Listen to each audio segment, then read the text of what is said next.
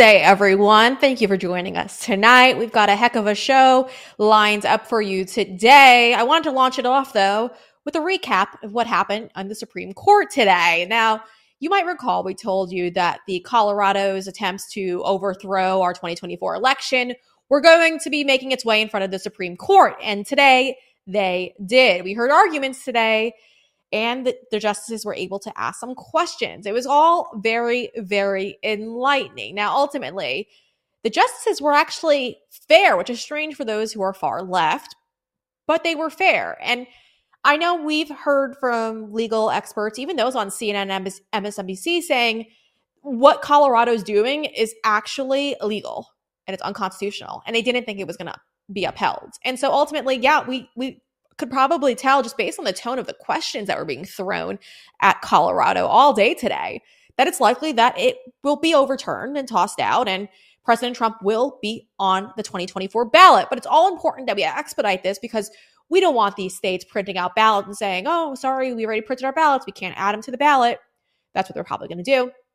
And if you recall, we spoke with Jeff Clark, the former DOJ official, about these issues and how all of these blue states and prosecutors are going to try to stack the Supreme Court with Trump-related cases so that they're just so overwhelmed that they won't take up any potential election fraud cases or any election challenges that make their way to the Supreme Court after the November election in case, President Trump did have any of those questions that he wanted resolved by the courts. And so it was all quite interesting. So we're going to play a couple of clips that I think you guys would really find enlightening. One comes from Justice Gorsuch, and ultimately he is just putting a sledgehammer, as Greg Price said, to Colorado's defense for what they're doing, because ultimately states don't get to decide who appears in federal elections, and that's what the justice echoed. Let's take a listen. And here we're not talking about the qualifications clause, right?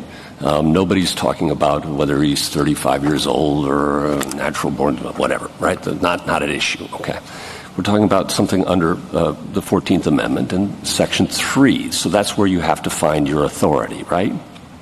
We find our authority in Article 2, in states' plenary power to run their elections. Federal election, but this is for a federal office. It has to come from the Constitution, and you're seeking to enforce Section 3. We're suggesting that in their broad power to determine them, to select presidential electors in any manner they see fit, they can take account of Section 3 and apply Section 3. Could they do it without Section 3? Could they disqualify somebody for, on whatever basis they wanted outside of the qualifications clause? That would run into term limits, I would think so, right? So it has to come back to Section 3. And if that's true, how does that work, given that Section 3 speaks about holding office, not who may run for office? It was a point Mr. Mitchell was making earlier, and I just wanted to give you a chance to respond to it, because it seems to me that you're asking to enforce in an election context a provision of the Constitution that speaks to holding office. So it's different than the qualifications clause, which is all about who can run and then serve, yeah. I don't know that it is different. Okay. Other qualifications for office similarly talk about eligibility for the office. There's nothing unconstitutional about a 30-year-old trying to get on the ballot. Except for this disability can be removed, right, under Section 3. That's what's different about it. So ultimately, it appears that the justices are doubtful that Colorado can actually prove their argument because, again, they are a state. They are not in charge of those who could appear on a federal election ballot. And as many of you know, they're trying to apply the 14th Amendment. That's what the states are trying to do, these blue states. They're trying to apply the 14th Amendment, and they're trying to argue that they can take him off the ballot because he committed an insurrection. Now, all day today, the justices reminded these lawyers that President Donald J. Trump was never actually charged with insurrection. Insurrection is a crime in the United States, and if he actually committed it, they would have charged him with that. We know they would have charged him with that because they've charged him with everything that he didn't actually commit.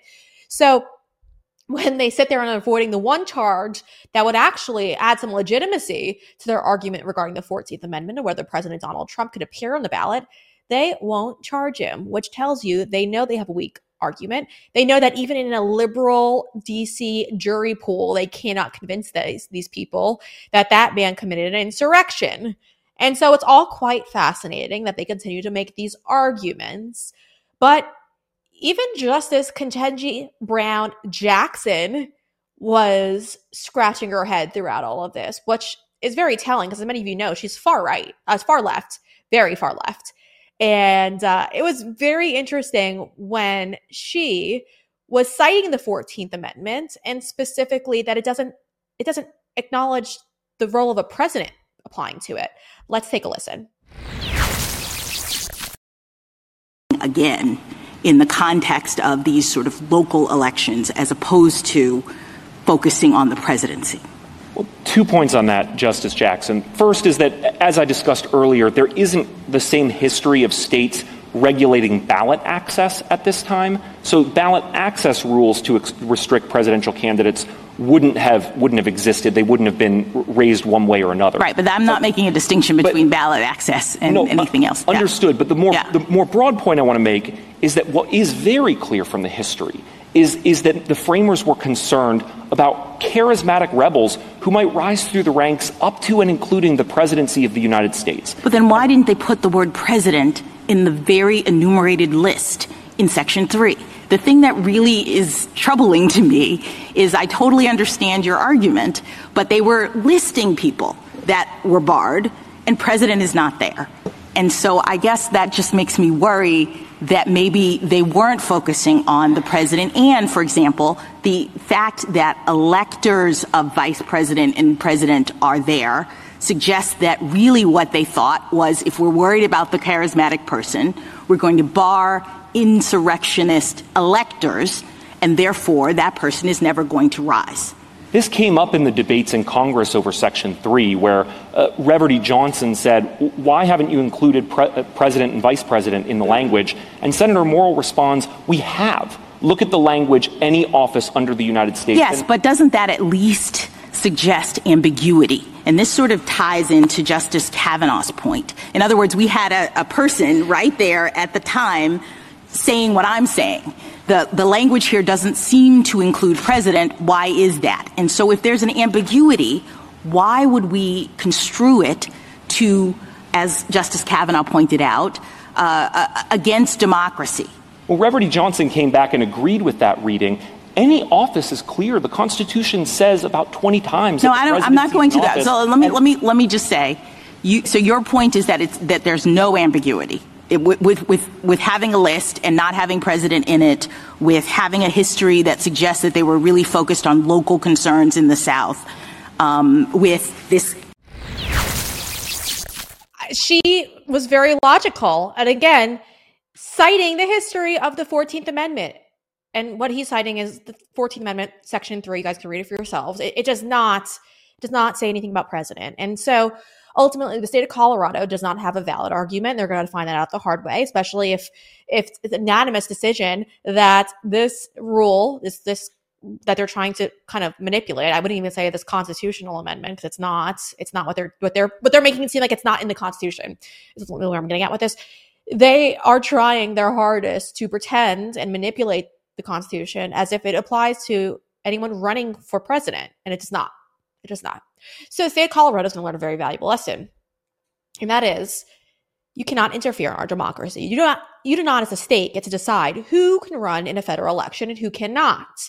And so for the state of Colorado and these other blue states who are looking into it, you're about to learn a very valuable lesson. That lesson is you do not interfere with our federal elections. You do not decide on who gets to run, whose name gets to appear on a ballot. That is not up to the states. That is up to the American people. And that is a very valuable lesson these states are all about to learn. And I cannot wait for this unanimous decision. You guys, I've said it once before, so I'm going to say it again. Under the Biden regime, I've never been more worried about my financial future. I called my good friend Dr. Kirk Elliott because I wanted to come up with a plan put in place to make sure I was secure, and he came with a plan for me to invest in silver. I'm rich. I've got my silver. I'm feeling so much better about my future. I highly recommend you give him a call and just chat with his team, 720-605-3900. Now, you could also head over to his website if you'd like to schedule an appointment. It's kirkelliottphd.com/Breanna. Givaderm is all natural products. I use it twice a day. I use it in the morning, and I also use it before I go to bed. And if you're looking to pick up a great body lotion, I use it every day. It's incredible. Again, the ingredients all in the back. It's listed. It's everything you can pronounce because guess what? It's all natural. This one's a good one. You have to get this product. Click down the link below. Givaderm is the product name, and the promo code for 10% off right now is Breanna.